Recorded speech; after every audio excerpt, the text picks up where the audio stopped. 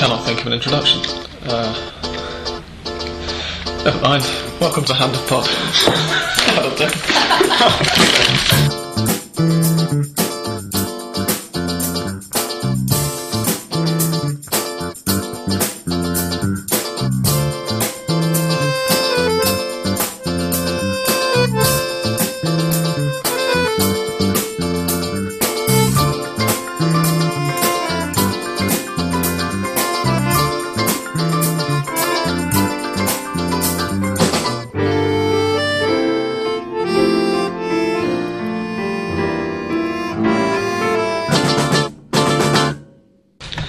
There's just nothing's coming out. I've just watched Manchester United go out of the European Cup, and I'm just not in the mood to come up with anything witty and intelligent, as of course I normally do every single week without fail.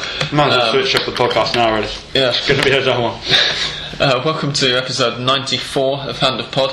The boys are all back in town. I'm Sam Kelly, and I'm joined, as I wasn't at all last week, by English Dan in person. Hello, welcome. And by Joel Richards at all. Hello. Welcome back, Joel. How was Uruguay? It was great fun, thanks. It was a camping trip, road trip, and so torrential rain for the first 3 days.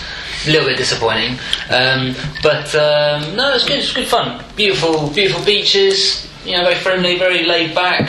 No one there because we sort of missed the main holiday season. But we have discovered though how the Uruguayan economy keeps going, because they all drink mate, crazily. It's powered by mate. It is powered by mate because they charge you 10 Uruguayan pesos for hot water. For hot water? Hot water, which is like 5 Argentine pesos. Like here, it's 1. So that's 5 times, listeners. That's 5 times that much. So a bit of hot water is. And the kilo of mate, how much does that say? No, we took everything with us. Oh, right. True Argentine style. They don't trust the Uruguayan. They don't know what they're doing when it comes to mate. Well, this is what you get involved in when you hitch up with an Argentine. So yeah, no, but it was all good. Didn't catch. I was really annoyed. I was in Montevideo actually for the night of just leaving the night of one of the Peñarol home games. So massive oversight. But I guess I was trying to have a holiday, not very much football. So, sorry. Whilst you're away, Joel, obviously the weekend just gone. Especially you managed to catch the Sunday games. I think you were saying to me. That's right. Yeah. You missed a hell of a lot of goals, quite frankly, on Friday and Saturday. So let's dive straight in. English Dan. I assume you caught most of them. Fingers crossed. I did see quite a few actually. Yeah. It was 4 games, wasn't it, on Friday and Saturday, and then a whole load of them on Sunday. Which results really kind of stood out to you, apart from the obvious one that you were at, of course? Well, I think there's a lot of kind of big results down at the wrong side of the table, relegation. I think one which was a cracking game but really didn't do either of the protagonists many favours was Quilmes Rafaela. The opening match of the weekend. Yeah, which ended in a 3-3 draw. And I think Rafaela really should have had it signed up, but they let in a couple of soft goals, and yeah, that was their chance really, because Independiente as well dropped points. We had San Martin who were down there as well in the relegation zone. We should say that Independiente climbed out with that win last week against I can't remember who. But they went down this weekend to Arsenal 1-0. So it's all very, very tight in that relegation zone. I think you've got Independiente 4th bottom with something like 1.141, and then just above them, just below I should say, is Quilmes. Then you've got San Martin who went down 3-0 to Vélez, and then possibly what has to be the biggest, most incredible result of the week. Yeah, let's leave that till the end. Can we not? Certainly the funniest result. We should say it involves everyone's favourite perennial losers, Union. And everyone's favourite perennial winners, or every gringo's favourite perennial winners at least. Indeed. Who quite a few Argentines, we should probably say. Yes, yeah. There's quite a large section of the Argentine community as well. And yeah, it could have got even tighter, but for a win in the big Clásico of the weekend, 2-0 on Sunday afternoon for San Lorenzo against River Plate, in a match that was completed at last after almost 3 years of my living here. I've finally been to all of the Big Five stadia, and I think as well to all of the Primera Stadium in Capital Federal now. I made the trip down with Mariano, our friend who's... You haven't been to San Lorenzo before? I'd not been to San Lorenzo before, no. Oh. I'd always been warned off because of my boyish good looks or something. Must be that, yeah. Kind of get stabbed in the showers in prison kind of way, from going anywhere near San Lorenzo's stadium. But Mariano has a car and he drives down there and parks it literally kind of outside the stadium but inside the club premises, and very kindly drove me down and then very kindly celebrated in my face when Denis Stracqualosi gave San Lorenzo a lead after 42 seconds. Good hit. Yes, nice contact. Mariano seemed to think there were a few fouls in the build-up to the goal. I think it was a handball as well. Yeah, you think? Yeah. I couldn't see very much when I saw the TV replays afterwards. And the second goal was from Seto, wasn't it? The man whose name we can't pronounce the proper Italian way because it's an insult in Argentine Spanish. Manuel Seto heading in from an awfully defended free kick. River Plate managed, I think it was one shot in the first half, and that was very easily blocked from David Trezeguet. And then in the second half they improved beyond measure. Were probably the better side in the second half, but of course when you're 2-0 up at half time you can afford to let the other team be the better side, and I thought San Lorenzo's win in the end was merited. I think it was coming. They played like 3 games. Yeah, they'd had 3 draws up to now, right? Exactly. 2-0 to start with, then the 1-0 against Estudiantes. Which is why I say the relegation table, if they hadn't won, could have just started to tighten up that little bit more. Yeah, they would have been sort of looking over their shoulders. Yeah, but exactly. I think we all knew the win was coming at some point because under Pizzi they started. He's really put the team out. The first rule is we're not going to lose games. We're not going to concede goals every time. Like they say, building up by 1 point at a time in like Argentine in Spanish. That didn't really come out right, but. And I think that's one game at a time. 1 game at a time. No, you kind of 1 point at a time. If you're not going to win, then you at least get that point and you keep sumando. Yeah. That's essentially what I'm trying to say. I've sort of forgotten what my point was, but yeah, under Pizzi they look alright. Yeah. I thought they were really solid. Just really good outfit. They were solid in all the light. I think they won loads of the 50-50s. They did. I thought they just wanted it more. Yeah. That was precise. The first half was bad. I mean, River were phenomenally bad in the first half. I had a lot of Diaz people got sent off before. Oh yeah, for being late. I heard River's coach, not as in manager, but as in vehicle that drives them to the game, got diverted round by police on the way to the stadium. As a result of which, they turned up about 50 minutes before kick-off or something. And apparently, Diaz claimed after the game that he'd asked the referee, "Can you kick off 10 minutes later so that we've got that little bit extra that we need to get changed and to warm up?" And according to him, the referee had said yes, and then let him come out 10 minutes later and sent him off for turning up late. The referee says that no, if he'd asked me to, I'd have let him, but he never asked me to. So this is again a lot of crosswires and the classic kind of stuff that we get in Argentina all the time, of one person claiming that one thing's been done and that it's not their fault, and then the other person saying, well, no, it wasn't done, so it's not my fault, and so on, and nobody's ever going to know what happened apart from Ramon Diaz and the ref. There was a big debate about this, wasn't it? And River's defeat was blamed on the fact that they were 50 minutes before kickoff. And I mean, obviously it doesn't help, but I mean, it's just completely sidestepping the issue of how they played. I mean, sure, it's not perfect. They really shouldn't. They should be obviously at the stadium way before.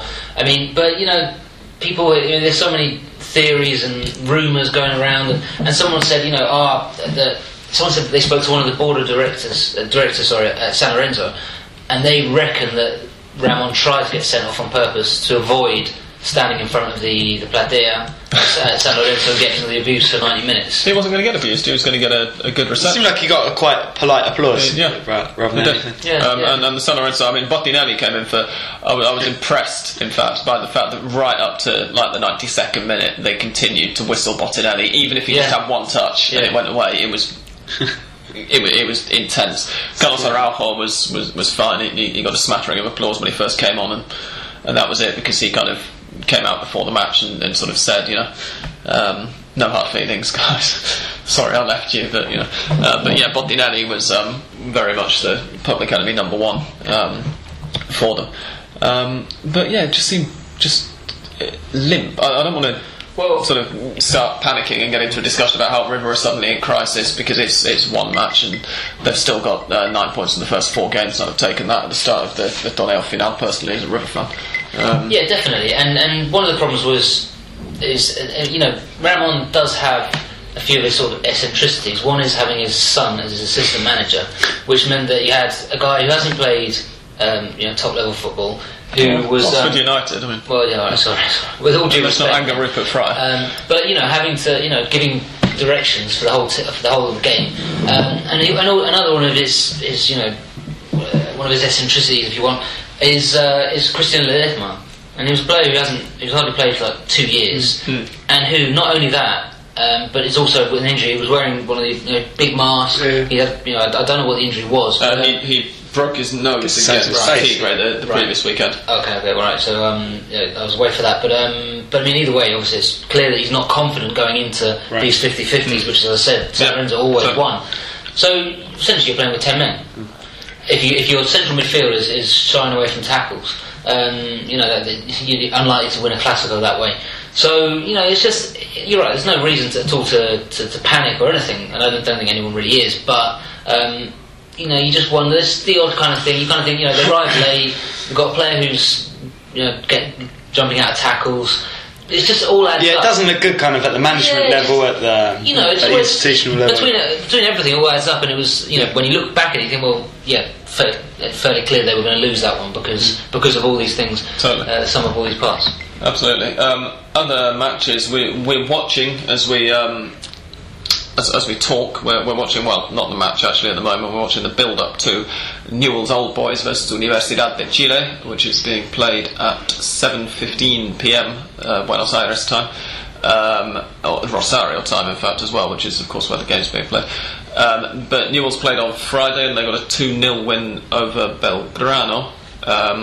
And a very impressive performance. It looks like they might be sort of starting slowly to climb back to the kind of form that they were in, particularly at the start of the Torneo Inicial. They impressed in the first round against Independiente, and then they fell away a bit in rounds 2 and 3 of the Torneo Final. Dan, did you catch that one? Watched the end. I literally turned it over just in time to see all hell break loose. Yes, that was the main event of the match. There was a 10 or 15 minute delay. And this was right in injury time, right? Yeah. So it finished up, in injury time, with the police attempting to drive Belgrano fans out of the stadium. Apparently, there was trouble the last time Belgrano fans went to Newell's Stadium as well. Actually, I think it was against Colón they had problems, but it's the same police. Police force.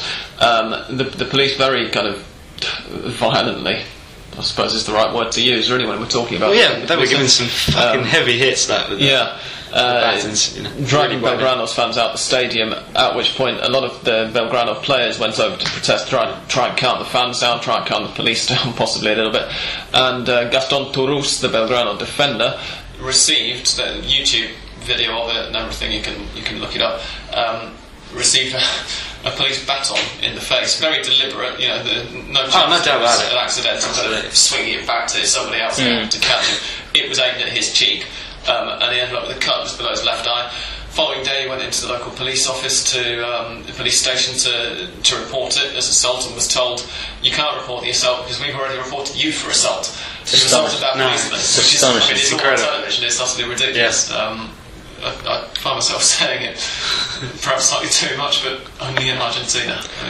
It's disgraceful. The repression, the violence of the police in the first place was really full on. Yeah. Against the supporters. This is the second time in 2 weeks it's happened in Santa Fe. I don't know if you guys talked about it because I wasn't here in person, but it was Unión against Quilmes, right? Yeah. Where? Yeah, that was a very big hold up. Was it?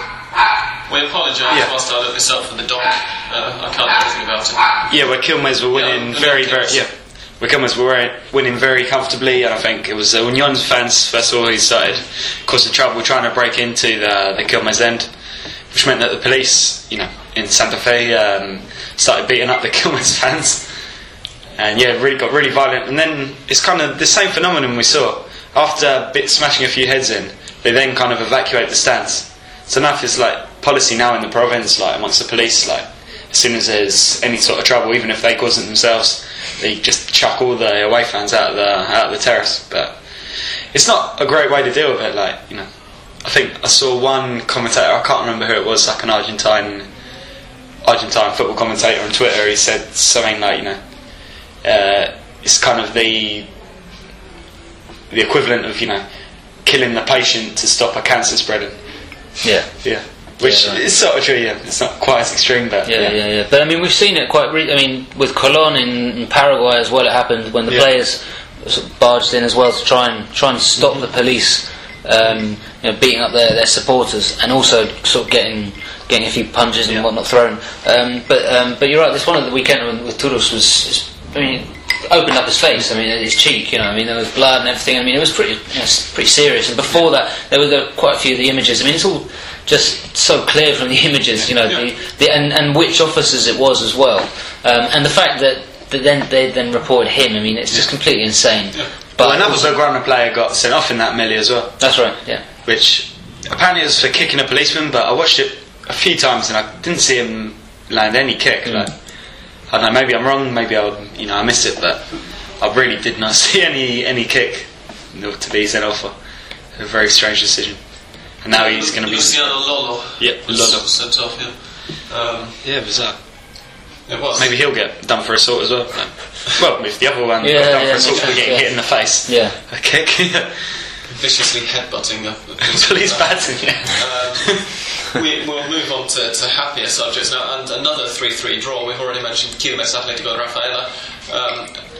So the two games on Friday finished with a total of 10 goals. Some ripping entertainment for all to enjoy. Colón Estudiantes then on Saturday afternoon also finished 3-3.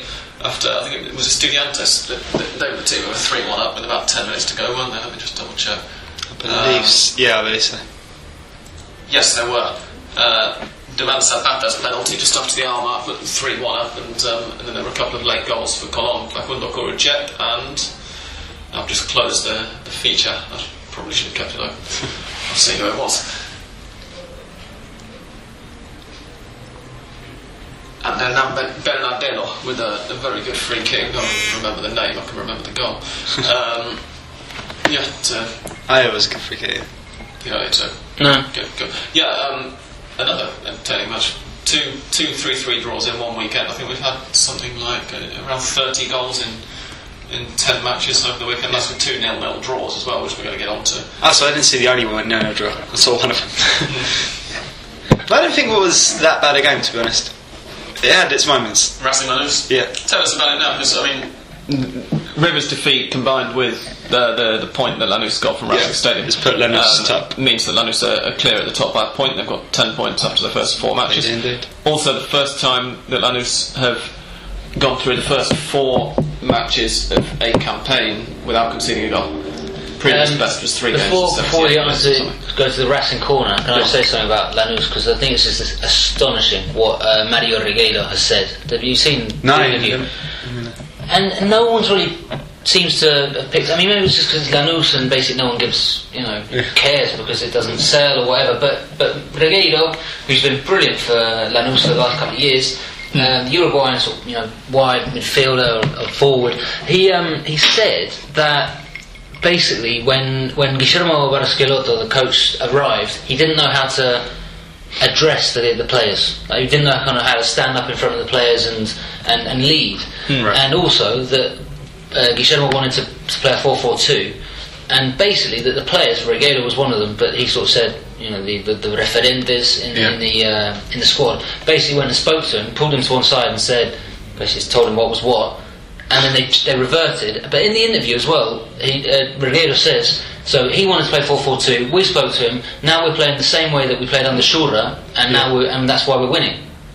I just think this is astonishing. One of the players comes out and says, yes, basically that we don't listen to our coach. Yeah, completely undermining. And basically saying that the experienced players have to tell him how to talk to the players to get him to respond. Yeah. I just think that's the kind of thing I'm just amazed that. It's a great interview. It's interesting that happened and that this is getting out. But usually these are the kind of things that are kind of kept pretty quiet, right?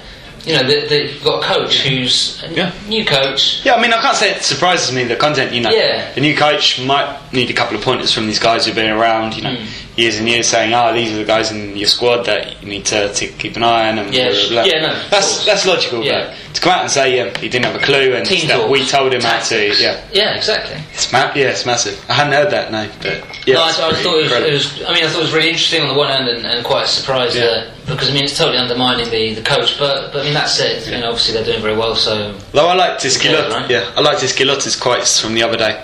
Basically, come out and said, this was before the Racing game with his team. After a very good initial tournament, and now at that point, 100% record in the final, hadn't conceded a goal. He came out and said, everyone kind of says that it's tough being a coach, and maybe when I start losing some, I'll think differently, but it's not really that hard, is it? Not as challenging as I expected or something. No, it's easy, this management luck, I thought that was great, But tell us about the game then. The game, well, from the Racing point of view, it was a must not lose. Because, there was a painful 2-0 defeat against Independiente the week before. Everyone was pissed off, and it was just a really, really dire performance. And so, another loss, even though, you could say it was against Lanús, the best team on form at the moment in the whole league, in the country. On paper it's not a disaster, but for the whole morale and the whole kind of spirits of the team, it would have been absolutely devastating. So Racing came out more than anything not to lose. They put 3 cincos in, like number 5s, defensive midfielders, Pelletieri, Bolatti and Zuccolini, which really did kind of strengthen up the middle, but it meant on one hand there wasn't really that much attacking flair, although most of what Racing created.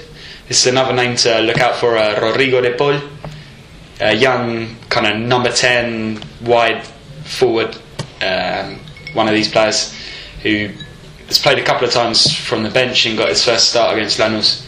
And he was a bit isolated, didn't have much, but a lot of what Racing created, which was decent, came from him. Really nimble on the ball, loves taking it past people. He's more kind of Vieto than Centurion, you can say, but kind of really, really promising. So if there's another one coming off the assembly line, that's good news. But at the same time, there wasn't really much being created by Racing, a few half chances, and this kind of 3 defensive midfielders all packed in meant Lanús, we know they love to kind of probe out on the wings, and the amount of times they beat our fullbacks to the ball and got behind their backs and stuff, if they could have put in a few better crosses, then they would have won hands down. If it wasn't for Sacha, they would have won hands down as well. He made a couple of brilliant saves. What was the atmosphere like in the stadium after obviously it was the first home game after the Clásico, which was an awful performance, as we discussed with you last week. Were there reprisals for the players, or were they well received? Or it was better than I expected. I mean, there was quite a lot of people there. It was noisy. There was a couple of songs. There's a few sort of traditional songs in Racing for when the players are perceived to not be putting everything in. So they had a few renditions and a couple more, but nothing too heavy. Just kind of saying, look, boys, you're in Racing, and so just start acting like it, whatever that means. After 40 years and 2 titles, but stop winning things. But it was alright, and I think everyone was fairly content with the draw in the end. And now we got San Martin coming up next weekend, so. Although a lot of people, there's a lot of Racing fans who wouldn't be too upset to see a Losa. No. This is where the whole the tactics come in. We shall start to discuss that in a short while. The other 0-0 draw from the weekend was at the same time, which is why Dan didn't see it. Oh no, it wasn't, sorry, it was kicked off about an hour before, which is why I didn't see it. And it was Godoy Cruz versus Argentinos Juniors, who did improve, or put in as good a performance as they have so far. They were just not playing one of the best teams in the league, and they managed to, as a result, get a point. But Martin, you say Godoy Cruz 8 points from the first 4 games. Absolutely, yeah. Well, that's the other thing. Martin Palermo as manager. We mentioned Guillermo Barros Esquilot not finding it that challenging so far. He's done fantastically as well. Palermo 2 draws and 2 wins, I think it is, from the first 4 matches. So they're unbeaten, 3rd or 4th in the league. 3rd. If Obolo hadn't missed his penalty, then would have been 2 points as well. Yeah. Did you catch any of that one, Joel? I was at the. I caught the highlights and just the debate about why the magician, whose name's completely David Ramirez. Can you forget the magician? Yeah, well, remember his nickname, exactly. It's like, it happened recently. He's been in Argentina well, so long. yeah, totally. I was talking about Aymar, and I couldn't remember his El Payaso Aymar. Yeah. I couldn't remember his first name. I was like, God, what's happening? I think it's age as much as anything. He basically said that he gave the penalty to Obolo because he hadn't scored for a few games. Ramirez just coming back from injury, and you know. Well, you live and learn, I guess. But you know, I mean, on the one hand, it's a really nice gesture by Ramirez, and on the other, mate, you need to score the goal. It's a generous country, as they say. It's a generous country. This is. And if there's one forward, if there are forwards at one club, can be pretty sure that they can afford to miss or have a penalty saved, and the manager's not going to get too annoyed. Well, exactly. You know that it's going to be the club that Martin Palermo is managing it. Very harsh, then. Very harsh. Harsh but fair. Harsh but true, perhaps. Tigre All Boys was also played on Sunday afternoon. That was in front of an empty stadium. We mentioned, myself and Santiago, on last week's pod, that there was a firefight between two factions of Tigres Barra Brava before their 3-2 loss to River in round 3. And during the week, I think it was on Wednesday night, one of the fans, whether he was a fan or a Barra, whether he was involved in the fight or whether he was an innocent bystander who happened to be hit, but one of the guys who was hit by a bullet during that firefight died of his injuries in hospital. Partly as a result of that, and partly just as a result of the initial fight. Now this Tigre Capo, I can't remember the name, but I've seen it about 50,000 times. It's been all over the news all week. Go on. But what's the guy called? The head of the Tigre Barra. It's like every time you open the paper, it's been there. It's not like El Negro Top something or is other. it? No. Mole. It's a Negro Razuti or something. It's like nom de guerre. But yeah, it's all been about him, and I think he's got links with Sergio Massa, the intendente of Tigre, and all this kind of thing. Well, hang on. You're saying there's a link between the Barras and the politicians? This is apparently I can't believe what's that. been, as hard as it is to imagine. No. Because I read today that with the Gimnasia one, the Barras... Negro Fiorucci. I got the Negro part. Fiorucci, I got the Negro part right. You see, it's happened to you as well. You only remember Just the after nicknames. saying that. Fiorucci, I didn't know. Exactly. There's a little bit, yeah. With I read just the Gimnasia Barra, the fight was over the money that who got all the cash. Right, this from was before the. It was the weekend before. Was it Chicago? No. No, it was Chicago. Nacional. It was Gimnasia. I can't remember. It was while I was away, but anyway, I was just trying to catch up a little bit. Anyway, the fight there was over the money from the taxi business. Right.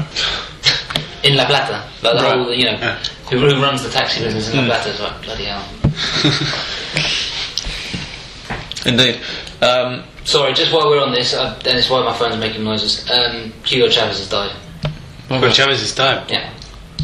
Rest in peace, Mr. Chavez, from all at Hand of Pod. On that note, as we say, Tigre All Boys was played to an empty stadium. After the game, lots of complaints from the players that it felt like a training session and not really a proper match, and so on. I mean, yeah, but there's a reason that closed the stadium.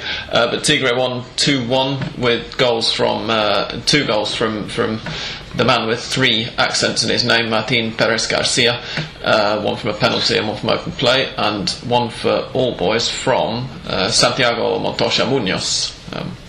Might be the first time I managed to remember every goal scorer in a game with more than one goal without looking at the computer. I don't even know how I did that. But 1-0 Universidad. 1-0 to Chile, 3 minutes in. It's good stuff for Niels. And that, I'm trying to... It was a big win for Tigre because even after that win, they've only got 20 points for this year. And watching them in the Copa Libertadores on, was it Wednesday or Thursday night last week, was, almost painful. Yeah, they were painful.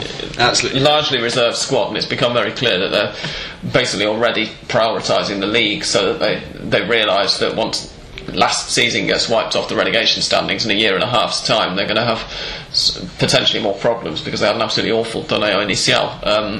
So they're already having to prioritise the league. That's roughly when Leo Messi will be coming back, right? To play for Tigre. Yeah. Sorry, I was still on yours. Yeah, come back to Newell's is much more realistic. Well, who could Tigre bring back? Requelme. Strachan Orsi. The Strack's that's it. Definitely. Diego Morales. But yeah, it's Roman kind of a shame. Martinez, of course. I think it's a bit of a shame that after the way that Tigre sort of flew through and surprised everybody in the Copa Sudamericana, it's a bit of a pity that they're haven't got the squad to cope with playing on two fronts now. Albeit it's nice to see them playing some decent football in the league, because they embarrassed themselves I think they've already got as many wins during the Torneo Final as they managed during the whole of the Torneo Inicial.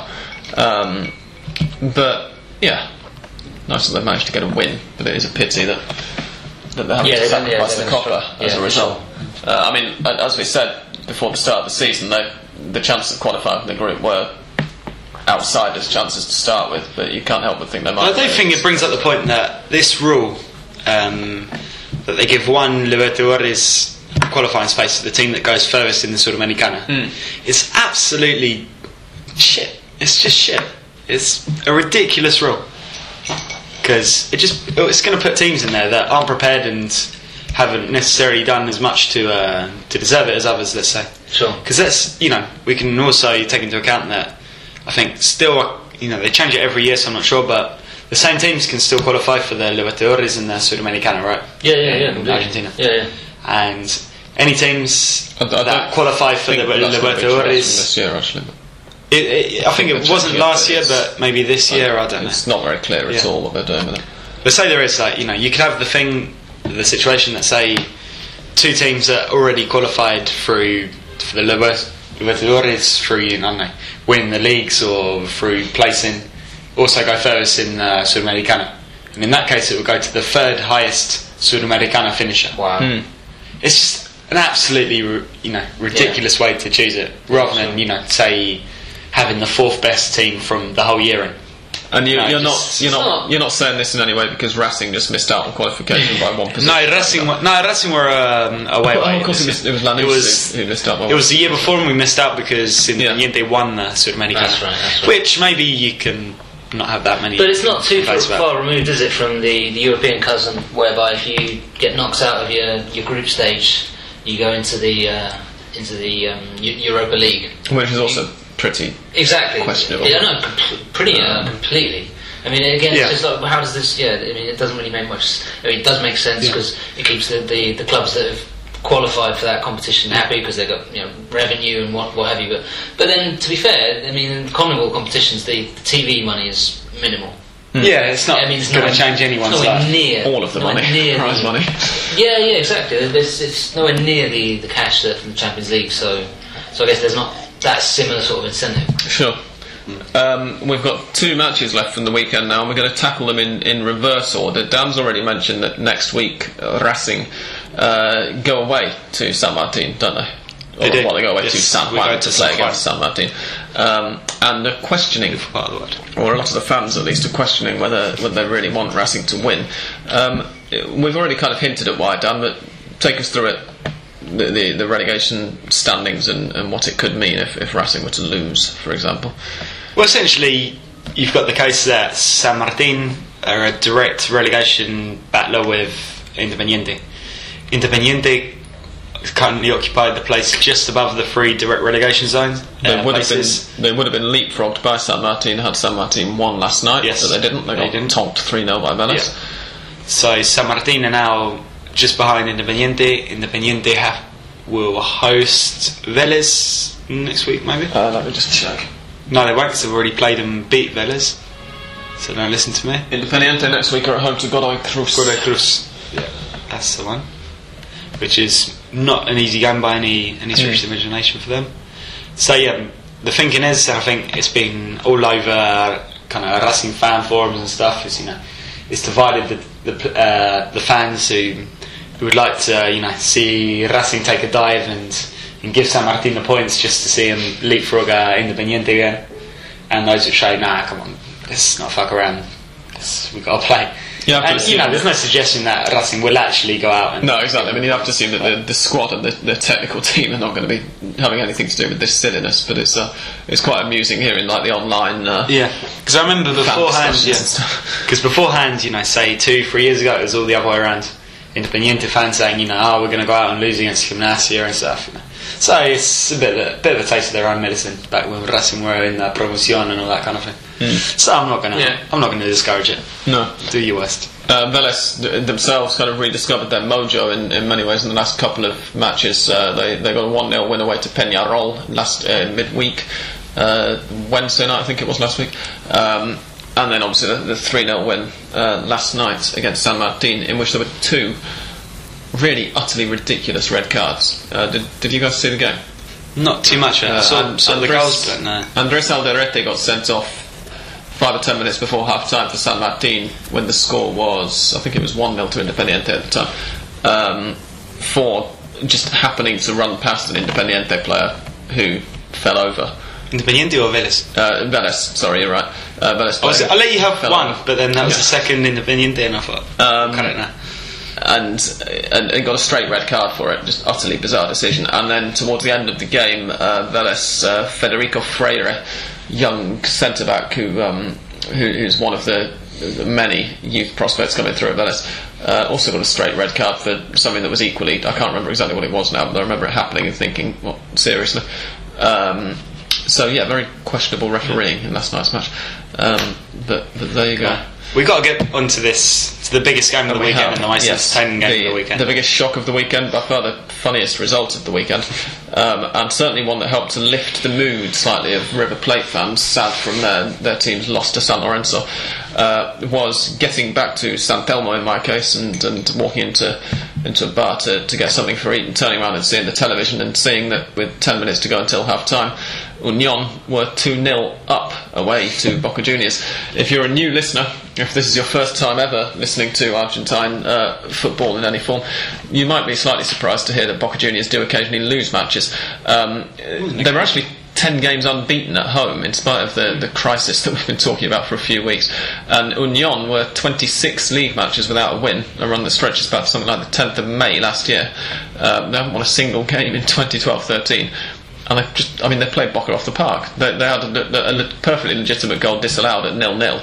That was even with the return of the great man. Yes, yeah, of course. The thing that made it even funnier, of course, which I've completely forgotten about, which is Dan's mentioned, Juan Roman Riquelme making his comeback for Boca after 8 months of golfing leave or something, I don't know. Whatever the hell it was he thought he was doing. Carlos Tevez style, I suppose. And yeah, he couldn't do anything. Guys?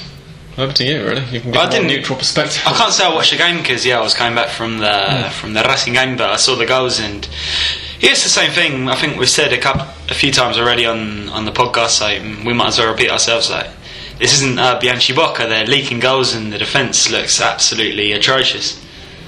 I think there's an interesting debate. Joel mentioned, before Bianchi came back, you mentioned that the Bianchi boys would be returning and instilling that spirit back into Boca. So. No, the Bianchi boys are the coaches. It's the legacy. It's the new generation of coaches. But I mean, Bianchi's taken over, and he's got the legacy of the Falcioni team. I mean, he made, everyone's saying, Bianchi's had a pre-season and he's made his signings. So no, he had a mid-season transfer window which allows him to make 2 signings. But whatever you say about that team, whatever you want to say about and also whatever you want to say about the Falcioni team, it was boring, it was shit to watch, it was whatever. Yeah. It was strong in defence still up until the final day. For sure. So, as I said on last week's pod, which obviously neither of you heard because you don't listen when you're not on. But I don't listen when I'm on either. Definitely don't listen. But it's not as if Bianchi and Falcioni's styles are enormously far removed. It's not Menotissimo and Bilardissimo, First of all, Boca have got massive problems, just basic individual mistakes as well as organisational mistakes, which I was surprised from Bianchi. But the wider thing here is that everyone was like, well, alright, Riquelme's going to return and that's going to sort it all out. At River, everyone said, hang on, the reason River didn't win is because they didn't have a number 10. They didn't have an organiser. Mauro Diaz didn't play well, and that River need that kind of classic enganche. So it's like, well, it's clearly not the case. You know, the enganche doesn't suddenly sort everything out. No, it's not a magic equation. I mean, Turning yourself into a one-man team. well, yeah, I mean, but so I mean, a lot of things are going wrong. I mean, Guillermo Burdizo hasn't played well at Boca. There's no denying that, and he has, you know, when he did play very well at Arsenal beforehand, but he hasn't. He's been making a lot of just very basic errors, but as always in these, at Boca particularly and River, the two of them in particular, but all clubs, there's all the politics going on behind the scenes. So you know, it's not that Bianchi was ever going to come in and just immediately Boca were going to win comfortably 2-0, 1-0. You know. Well, I don't know if you talked to any Boca fans, Joe, but that was exactly what they were expecting. Yeah, no, sure, no. But I mean, but the thing is, everyone's saying, I mean, Boca can still totally win the Copa Libertadores and not do bad in the league. I mean, we're still very early on in this season and in the campaign for the Libertadores. So, if anything, I'm starting to think it's more likely now, because the fact they've started so appallingly would make it 10 times more annoying if that did end up happening. But I mean, Bianchi said in the press conference after this game, he said he likes to play games with the journalists and everything, and he said the team in his first year, so what's that, 97 was it? 98? Yeah. 97, 98, also lost to Union 3-1. He was actually wrong, it was in 2001, but the point's there, you know, they still lost to Union 3-1, and that year they won the Intercontinental. So the other quote that I liked after the game was from Riquelme when he was being interviewed by ESPN, I think it was after the match, and they said, you know, you weren't that good today, Roman. Sorry to put it to you. That how do you feel generally, and do you think you can pick up your performances from here? And he said, well, you know, when I came back in 2007, I hadn't played for a long time as well, and I was off the pace. And I kind of thought, yeah, you were 6 years younger. I mean, well, that is true, and that's the quote. Actually, I finished a piece that I just wrote about Riquelme's return with exactly that. And you know, the last time Boca's last Copa Libertadores came after Riquelme returned after a contractual dispute. Of course, he's different. It's a different Riquelme, but I mean, that's not to say they haven't got good players around him. I mean, I think the challenge, you know, for Bianchi is obviously to tighten up the defence. I'd argue that they've got to find a way to accommodate Riquelme and Paredes, because I heard as well that there was a young kid who made a pretty impressive debut, Palacio. Yeah, up front. Yeah. I think it's Mariano Palacio. Or maybe they call him Mago. I'm not sure. I know he was from Tucumán native. Yes, he is a Tucumán. He's probably a Tuco, right? Tuco Palacios. That's what he's called now. Yeah. We got the copyright on his nickname. He looked alright, but I mean, again, there's just the team's just not working. Yeah. But that said, for all Boca's problems, you thought, you know, Union 26 games. I mean, precisely. Yeah. And as I say, a 10 match unbeaten home run for Boca in the league, at least, as well. Really wasn't expected. And as we've been talking, Unión de Chile, Universidad de Chile, have taken a 2-0 lead away to Newell's in 17 minutes from the penalty spot. So Newell's perhaps not keeping that good run of form together, as I said earlier, with the Belgrano match. That'll be right. We shall see. That's all. But yeah, I mean, any other big talking points from the weekend to round up, guys? It wasn't from the weekend, but you know, since we're watching Newell's at the moment, there's one massive issue we haven't yet covered, which is this torneo final will be Gerardo Martino's last at the helm of Newell's after a mammoth stay of 3 short seasons. He's going to be seeking new pastures. Why? I've missed most of this story, but what's wish I could tell you. I'm going to leave it to Joe. No, I haven't heard the reasons. No. All I've heard is just that he's made the announcement and that he's standing very firmly by it, and to the extent whereby the question was put to him is that, like, let's say Newell's win the Libertadores, you wouldn't be tempted to stay on and take Newell's to the World Club Championship, which is obviously what would correspond. And he said no. Wow. He said he's definitely leaving in June. If they reach the Libertadores final, he'll stay on till that, of course. But he's definitely leaving. So I'm not sure. Maybe I don't know. I don't know what's going on here. You wonder whether he doesn't want to burn out, whether he doesn't want to. He feels maybe there's only so long he can work his magic at Newell's. Maybe there's an offer on the table. I really don't know. But it's a shame. It's a massive shame for Newell's, for Argentine football as well to have that kind of. And also, I mean, for the club, I think it's really important because he's clearly a brilliant coach, and for the youth, the young players just reaching that level where they start to make it to the first team squad. You know, someone like that leaving is a blow for the club because he's someone who brings players through, and you know he works very well, and it's bad for the game, but. Well, I'd be interested actually. It'd be interesting to see where it goes. Yeah, I'd be interested to see kind of to hear what Newell's fans think of him as a coach, because you know it's not something we get to hear much. Living in Buenos Aires, obviously, you can go speak to Boca fans and River fans, and you know what they think of Bianchi or Diaz, and you know Independiente fans of Gallego. But since you know there's so few Newell's fans outside of Rosario, it's hard to find out without travelling. That's something nothing else happens outside Buenos Aires. No, everything happens. A lot happens outside Buenos Aires. But no, I mean from the media. No, the media's point of view. I'm not talking about the media. I'm just talking about regular fans and street. Sometimes you have, you know, we get this kind of media impression of coaches who think, they're fantastic and stuff, and then sometimes you can go talk to a normal fan and like, no, it's a complete charlatan, complete prick, you know. So it'd be interesting. But I get the feeling there that they're pretty behind him. Yeah, certainly on the feature that I saw that had the interview with him, where they put this question to him and they spoke to fans, everyone said, you know, there's nothing, we can never say anything bad about Tata Martino. He has played with most appearances for Newell's. You know, he was there for the Glory team under Bielsa, who won the Libertadores, and then he came back. He's the reason that right now they're playing in the Libertadores instead of absolutely battling relegation, right? Absolutely. So that's what. So the supporters who were interviewed in this feature all said basically that you know there's nothing they can recriminate him for.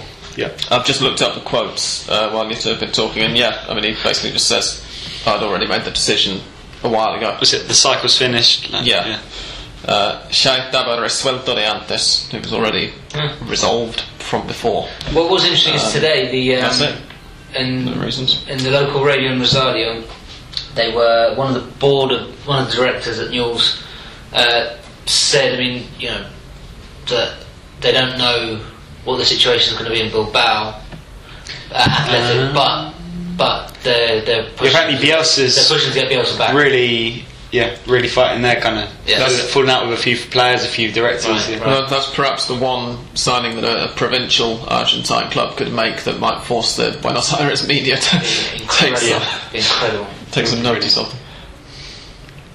Also, they did say that this board of director, who's apparently very close to Bielsa, director who's close to Bielsa, did say that. So it's definitely going to happen.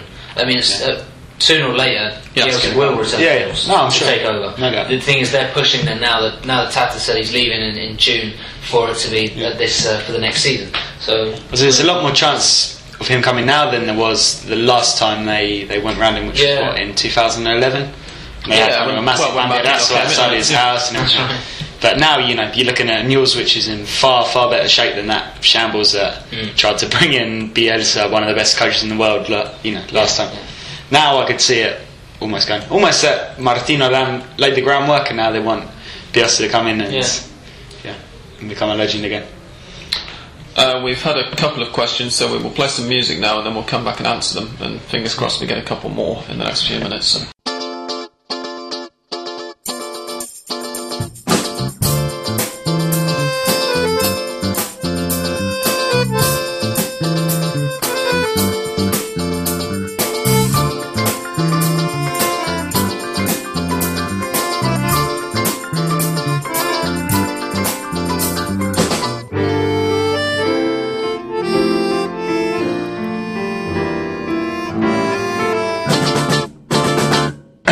Few questions. We're going to start off with these ones by email from Ralph Brown, mainly because I forgot to ask them last week, so apologies for getting to you late, Ralph, but we're here now. He says, I hope you and the guys are well. We are, thank you very much. Thank you. Dan's much better than he was last week, I hope. So what happened to you last week? It was actually a bit of flu I came down with, But when you said it like that, I thought you were going to say it was a little bit touch and go, actually.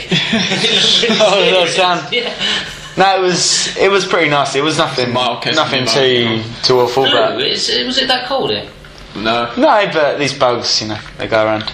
No, a lot of people have been down with the flu and that. Yeah. The other thing you have to consider, John, is in a way. Yeah. it's a very crowded city, and have you ever seen an adult Argentine male cover their mouth when coughing? I know I don't. That's just such a horrible image. It's very easy to pick up all kinds of things here. I had a dose of food poisoning on Saturday, which was not very much fun. I've been fine, thanks. Did that come from someone coughing on your feet? Like, no, I don't think so. I'm not sure where it came from, actually. He says a few questions to answer at your leisure, but we'll answer them.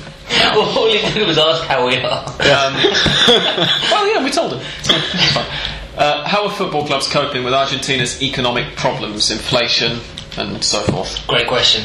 We'll let you answer it, Joe. Sorry, I'm excited about this one.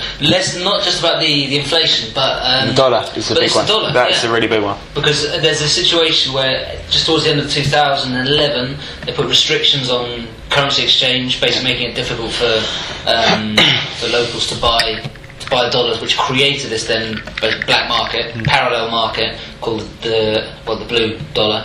And at the same time, because of the problems, the inflation and whatnot, they've been trying to convert and switch all the contracts from dollars into pesos. Before they had to for AFIP reasons, Maybe for tax reasons. for tax reasons. Because do you not remember the start of last year, the Inicial, where I think it was like Botinelli, Fernando Ortiz, quite a few players that couldn't play because of of held up Botinelli's registration for River. Exactly. All this kind of thing. But that was over the triangulaciones as well, right? There's a few different factors in it. But I think the dollar thing was a factor. Well, certainly, I mean, we mentioned Regueiro early on in the pod. Actually, he had a problem with Lanús as well, because it's about 60% difference in value now between the blue dollar and the official rate, which means it's obviously a massive stumbling block for contract negotiations. Yeah, I mean, to give you some idea, the dollar, the blue dollar in Argentina at the moment is somewhere around. It's gone down a little bit now, the but official pound.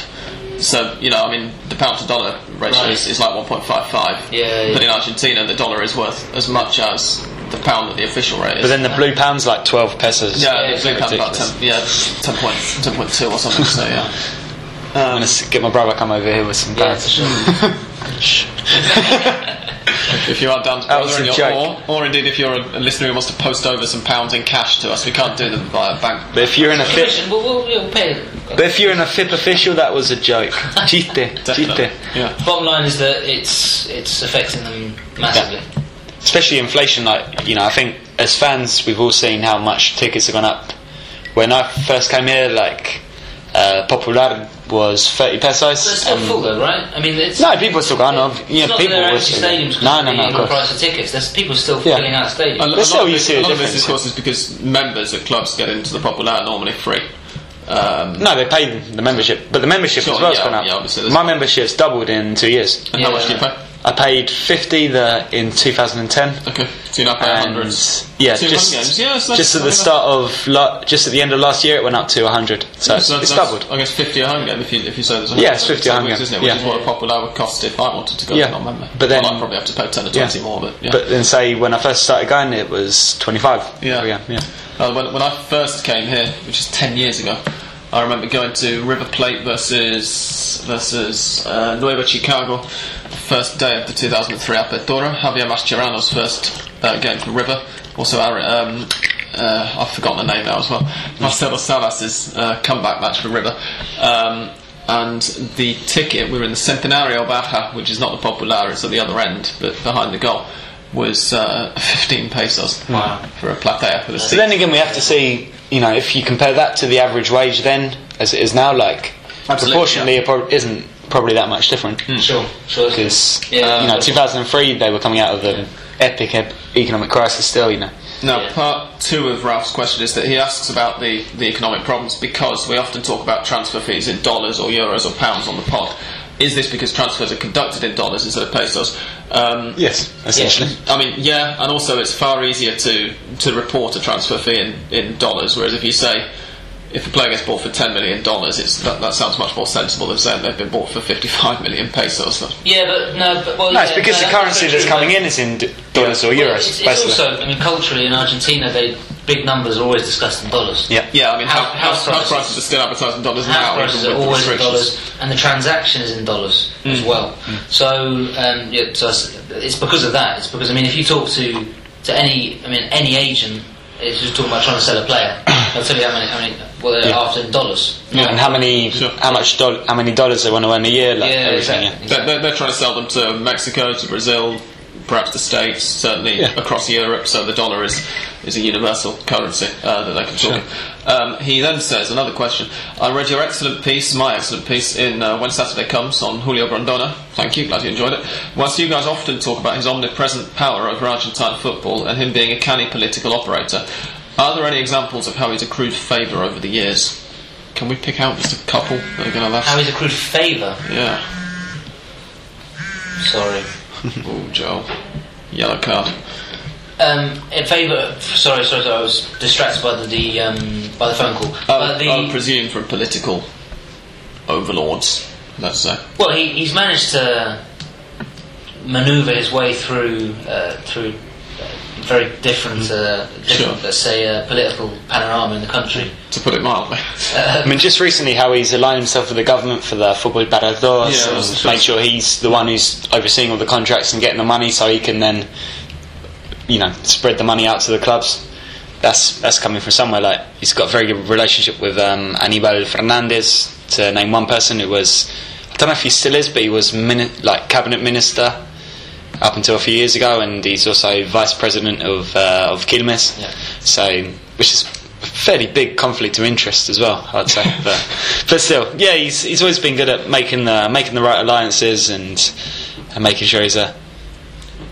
No, absolutely. I was just wondering whether part of that question was quite what he meant, and whether, because in terms of getting the support, in terms of the club, he's been absolutely fantastic. I mean, he's just been a spectacular politician. Yeah. Because and as well, he holds back a lot of the TV rights money that comes into the APA from the clubs until they desperately need it to pay players with. At which point he says, "Well, think of all the things I've done for you over the years. Exactly. If you want this money, you're going to have to do something for me." And I mean, this is. Watch The Godfather or The Wire. You start to get some understanding of what goes on inside Julio Grondona's head. Yeah, with less kind of connotations, he's been also sort of described as sort of Mr. Fix-It, and that any problems you've got, he's got the solution to. Cuddly Uncle Don. No, exactly, but totally. And so, and it's not just wages or whatever, but it's to do with, if you need work done on the stadium, he's got the right people to get in touch with. You can put through the planning, you can do that. And it's just this is all a way of constructing the power and therefore, the votes, and it's self-perpetuating. So, as I said, I wasn't sure quite what he meant from the question, but I think the answer is, in both senses, yes. And finally, a question for English Dan. Do you worry about the general age of Racing's team? I had a look through Wikipedia the other day, and he says, with the exception of the young lads breaking through, most of the players seem to be in their early 30s. Is this kind of demographic common in Argentine teams, with so many playing in foreign climes during their peak years? To that last bit, I would say definitely yes. And I think it's fair enough to say. As for whether English Dan is worried about it or not, over to English Dan. I can't say it's something I've really thought about in much detail, but it's true. With Racing, you've got this big kind of disparity between the older guys. You got Cambronesi, Sand, Vichar, who's also getting on in age, Pelletieri, Sacha. Although Sacha is the goalkeeper, he's got a few more years in him yet, you think. Ortiz. And then at the other end, Centurion, Vieto, Fariña, Zuculini, De Paul, who I just mentioned, Alejandro Garcia, who's a left back who's played the last couple of games. So there is definitely that kind of hole in the middle. I think Cajais is around that age, and Pichud, they're about 26, 27, both of them. But apart from that, Australian Dan, we're a bit the hole in the middle. Australian Dan used to sort of make kind of this donut effect. It's definitely true. That's exactly what happened. Yeah, and the guys in the middle are those who either aren't good enough, or maybe just didn't quite have the right personality to go to Europe and settle. Basically, if you're kind of in your mid to late 20s and you're still playing in Argentina, you're probably not going to make it out of Argentina. Well, it's the names you just mentioned there, Pichud and Cajais. Sure. Fit your description. Decent players, but nothing. Both went to Europe and didn't make anything of themselves. Bottinelli, I'd say, is the same. Jonathan Bottinelli. Went to Sampdoria, didn't work out. He's back here. Yeah. And, he's a good professional, decent professional. Cambronesi as well. Went to Europe, didn't do much. Just kicked a few people, then lifted some trophy. Trezeguet, what's he ever done? Anyway, never heard of him. Leo Rossomano asks via Twitter, question for the podcast: who are the worst referees in football argentino? Is Delfino one of them, or am I just blinded by rage? Delfino was the referee for River's defeat at San Lorenzo on Sunday. Worst referees in football argentino. Can we pick out just a couple? Is it possible? Lustau is dreadful. Yeah, and he's famous, isn't he, for the River Boca, the Boca River, when he didn't give River, I mean, three stonewall penalties and overall six probable penalties. In La Bombonera. At the Bombonera, yes. Lunati just still cracks. Lunati is just... Lunati's one of the most high-profile ones as well. He's the one that gets a lot of the CONMEBOL, like the Copa Libertadores and Sudamericana gigs. It's Lunati. He's retiring though at the end of the season. Thank God. Baldassi still he retired. Baldassi is now politics. Yeah, he's going to be. He's going for an intendente job in Cordoba under Macri's party, which means now he's just scum. My word. But yeah, who's the one as well who has? Is it Abel who has the kind of reputation of just being a massive homer every single time? Homer. Wasn't sure. Homer, as in biased towards. Have you never heard that word before? I don't know. I thought you were about to say halfway through that word. Homer. I was really worried there. I was like, Sam, where are you going with this? It's Homer. It is Abel, isn't it? Yeah. Localista, we could say. Yeah. If you ever notice before a game kicks off that it's being refereed by Diego Abel, just allow that to affect your betting thinking or whatever, if you're a betting person. Pesotto as well, we haven't mentioned. Yeah. No, true, yeah. Although he hasn't ref for ages. Is he quit? He kind of does the Clásicos occasionally, and it's not used. I think he does a lot of these kinds of Libertadores and international games. The other ones, the two that irritate me as well, I must say, while we're on the subject of referees, and it's not their own fault, are Pablo Lunati. It is Lunati's fault. And Nestor Pitana, who's another awful referee. Both of them have one T in their surnames, and I see so many Argentines write their names with two T's. Does that annoy you? It really irritates me. As somebody who freely admits to being a massive pedant, it's incredibly... I'm pretty sure Pitana has two T's. No, I think both of them have one. No, Pitana has two T's. You see it on Lunati has one, but Pitana I'm sure has two. TV captions and professional journalists can't seem to agree on any of them either. It's utterly... I'm not sure you're right there, Sam. You know, your pedantic qualities might be up for you. I think it's... Okay, I've always seen... two ends. I've always seen Pitana with one and one. No, I've already seen it 2 T's, 1 N.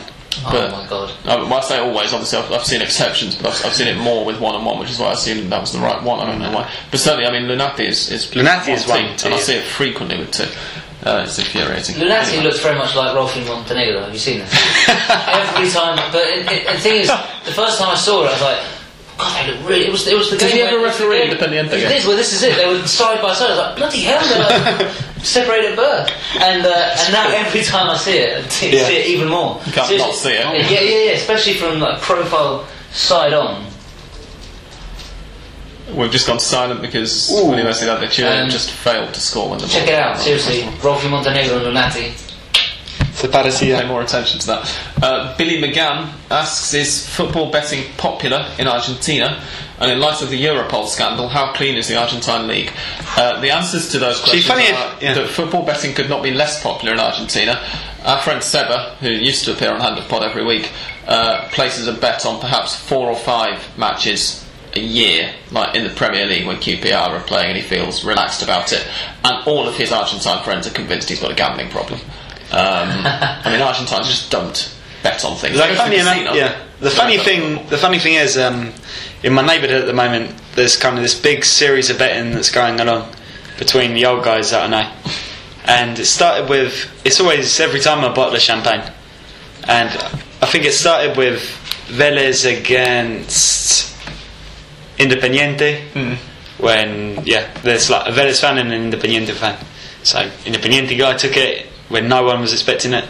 Took it again because the Vélez guy bet on Racing, so he was happy with that. And then he just overplayed his hand a little bit more and bet on Peñarol, and so the Vélez geezer came back a little bit. So they're still getting a bit heated in the barrio. Like there's a lot of champagne changing hands. Like every time Vela's played, there's some. This is what everybody Chandon action going on. Yeah, is talking about now. I had for a very short while I tried my hand at yoga with certain issues, just muscular slight injuries, whatever. Everyone said, "You've got to do yoga, mate." It's like, "Oh, fair enough." So I went along, and it's all very and all this kind of stuff. And the guy who runs the place just up in Belgrano, after a while he said, "Che, what is it you do?" And I told him, and he was like, "Oh, that's really interesting." He was talking about football and everything. That's fine. And then a couple of weeks later, he said, "Joe, come over here." And basically, he was saying, he sat me down and he said, "How can I bet? I want to try." And he said, "What's this called? Paddy Power." and another one, he was like B-Win or whatever. And basically, because he wasn't allowed to use his credit card to open up an account abroad from Argentina. Right. Here it's all very controlled. You've got the Prode, which is really old, and it's just like the pools, right? But it's not taken. It's not a massive betting culture at all, as I think we both just said. But yeah, this yoga instructor was basically trying to work out. Basically, wanted me to set up an account for him, and he was like saying, "I'll give you just $10 or whatever, every week, and you just place the bets." Anyway, I haven't been back since. Second question. In light of the Europol scandal, how clean is the Argentine league? I don't think the Europol scandal's got much to do with it, but I don't think anybody really thinks the Argentine league is the questions that don't get asked, and we don't really want to comment. No comment. The quote on that I always remember was from 2005-2006, before the 06 World Cup, when Calciopoli was happening, and for some reason, I think it must have been BBC, did a kind of global report on what the world's media thought of it. And one of the guys that they spoke to and had on the TV there was an Argentine journalist who said it wouldn't happen in Argentina, this. And they said, "What wouldn't happen in Argentina? Do you mean the betting, the corruption wouldn't happen in Argentina?" He said, No. I mean, this massive fuss when everything gets found out would not happen in Argentina. And they said, "Why wouldn't there be a fuss about it?" He said, "Because it would never get found out. It's buried under too many layers of things, and not enough people care enough to try and bring it all to light, basically." Sure. And that's one of the things that I thought was just no. It just nobody in Argentina would allow it to be found. Sums it up. Too clever about covering their tracks. Yeah. Billy Morrison asks, I've got a non-soccer related question. Do you care about the death of Venezuelan President Hugo Chavez? Yeah, it's massive news. Billy, what a question! Really, it's just so big for Latin America. Yeah, exactly. Yeah, for Latin America, rather than not just for Venezuela, for us here. The whole movement for us, maybe less. Yeah, Chavez was really a figurehead. Everyone was kind of getting behind him. It's like Latin American autonomy, like the region's independence. All kind of revolved around Chavez. The pink wave, they called it. Didn't they? The sort of left-leaning governments to different levels, right? But I mean, absolutely. Yeah, it's I'm a big less, loss. I think less Chavista certainly than English Dan. I'm not sure about Joel. I wrote a massive. My first ever piece actually in the Guardian was a piece. Golasso for Niels. Brilliant free kick. Carry on, Joel. Just first ever piece in the Guardian, which I was obviously very, very pleased about. It was in the 2007 Copa America, and was about how the politics was mixed in with in Venezuela. Which was mixed in with the competition, and about how basically football wasn't huge in Venezuela and blah blah blah. But there was a whole angle on the Chavism, and it's undeniable everything that they've done. I mean, it's not black and white. You can't just say, well, of course this guy was all good or all bad. But I mean, universally agreed data from like UN, World Bank, and all the rest of it point to the levels of poverty. I mean, just changing radically under massive improvements in infrastructure. So and I don't think there's. That's not a bad thing. No, big news for Latin America, big news for South America, and it'll be interesting to see what happens next, really, where Venezuela goes from here.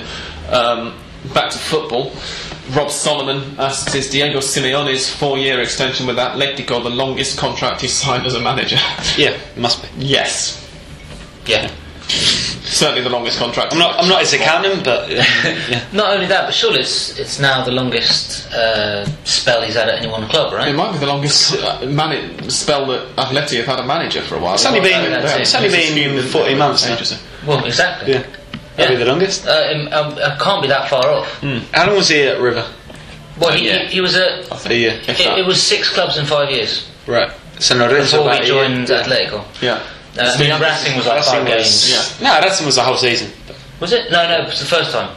Oh, the first time, yeah. Yeah, first time I think it was 2 games or something. Something like that, yeah. But so, obviously that bumps up the stat. But, yeah.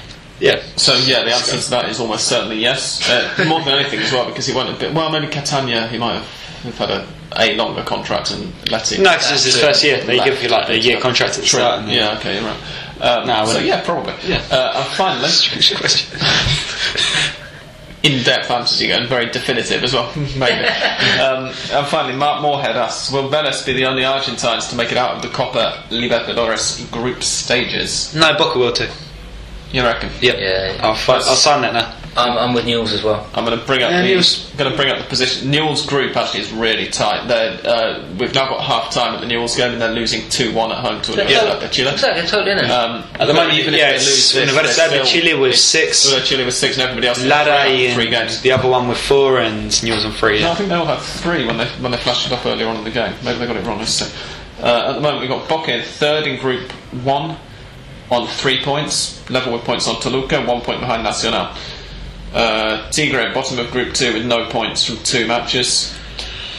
They're probably not going to make it through, let's be honest. Sao Paulo against Arsenal. Arsenal are not going to make it through. They're bottom of Group 3 with no points from 2 matches.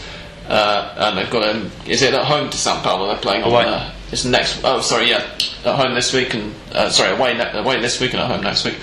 Vélez top of Group 4, 6 points from 3 games.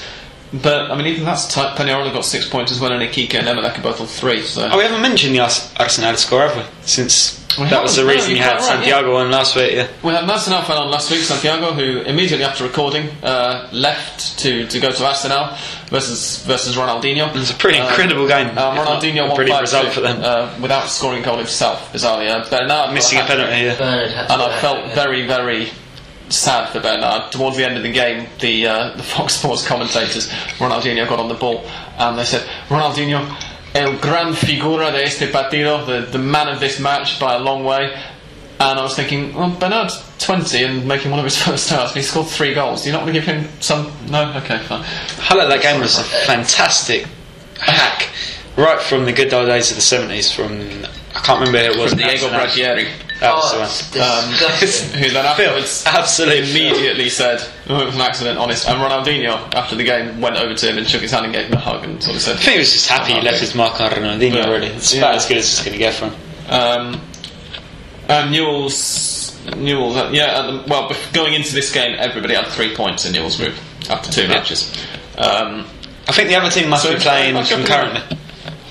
Yes, I think they are. And they're drawing. So very much up in the air. I can see Newell's and I can see Boca, unfortunately, still qualifying. Tigre and Arsenal, it's slightly harder to see going through. But you never know. We've still got... Vélez, we think, are going to go through. I mean, it's still early days. Yeah, Vélez, I think they'll be okay. They're at home to Peñarol next Tuesday. Okay. So a couple of hours after we record, probably next week, in fact. But no, I think Vélez are going to go through, and the other 2 also stand a chance. But yeah, Tigre and Arsenal obviously still count. They've only played 2 games, but it's going to be very difficult for them, especially as we say, Tigre looking like prioritising the league.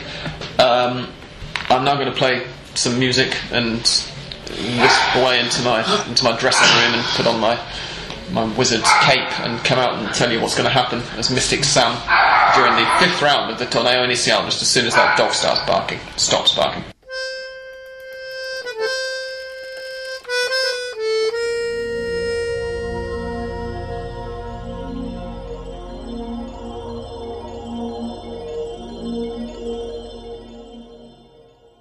Okay, here we go. I think Vélez Sarsfield are going to win away to Belgrano. I think that Godoy Cruz are going to win away to Independiente. Unión versus All Boys. I'm going to go for a draw there. Union can't possibly live up to the sort of FA Cup lift themselves to beat an opposition 5 divisions above them performance that they managed the other day, can they? Estudiantes versus Newell's, I'll go for a draw as well, without knowing what the Newell's result tonight's going to be. Racing to get an away win, even though some of their fans don't want them to, against San Martin. Lanús to beat Arsenal and consolidate at the top of the league. Rafaela to beat Boca Juniors, just for laughs.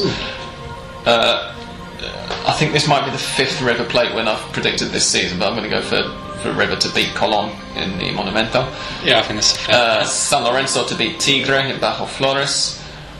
Argentinos versus Quilmes to finish in a draw.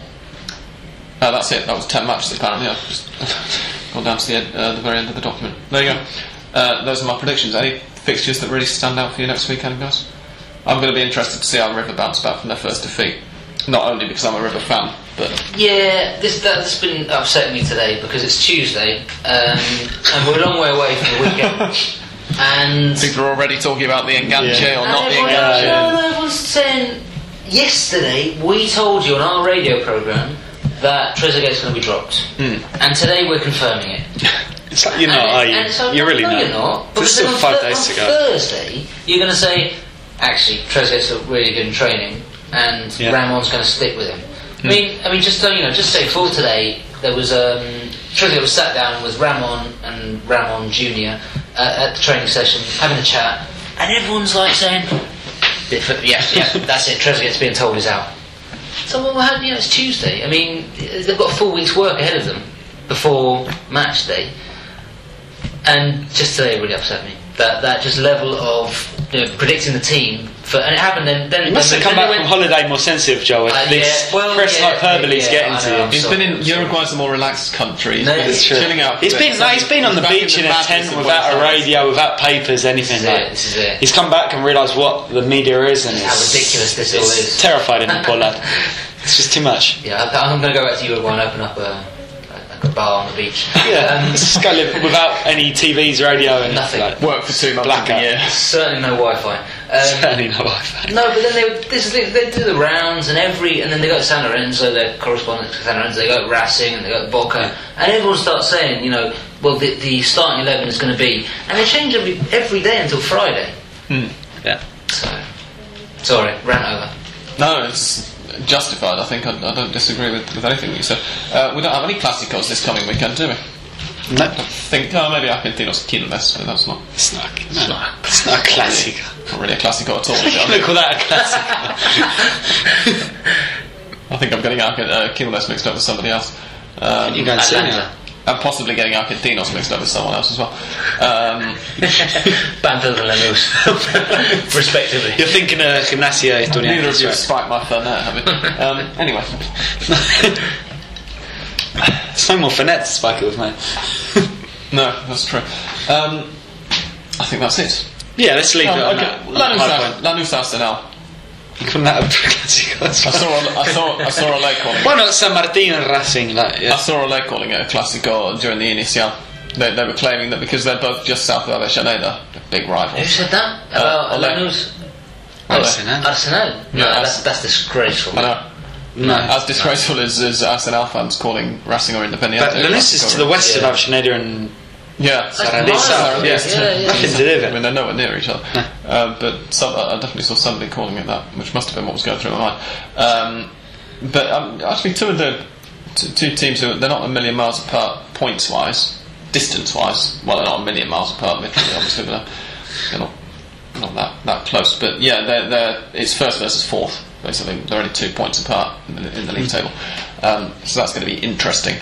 Arsenal have got 5 points more than they had at this stage of last year's Clausura, which they ended up winning. They had 3 points after the first 4 rounds of the Clausura, and they've got 8 points right now. So that's what you're saying. There's hope still for Racing if we want to win the league. Oh, very so we've got 4 points. Yeah, well, we're 4 games in. What is that? Like a fifth of the campaign. So yes, absolutely. Yes. Yeah, it's still anybody's to win. breaking news from Underpod. The Darnell finale is not over yet. On which note, if you want to send any donations, as we said a couple of weeks ago, for either for Net or for a microphone, or indeed for Joel to open his beach hut, please do. I'd like to open a beach hut as well. You can PayPal them to sam@astelgolsiempre.com. Or water for Matty. Or water for Matty, or water. Or indeed Sherba for Matty. Or indeed Sherba. in Uruguay. PayPal them over to sam@astelgolsiempre.com and just let me know what it's for Net, microphone, beach hut, any Sherba, whatever. It's all fine. Or anything else. We hope that you've enjoyed listening. I need to pay my rent this month. So. We hope you've enjoyed listening, and we will see you again next week. Or well, you'll hear us again next week, maybe. We're not going to see you. But for now, it is goodbye from Mr. Richards. Goodbye. Goodbye from Mr. Edwards. Goodbye, it was a pleasure. And goodbye from me, Mr. Kelly. Goodbye.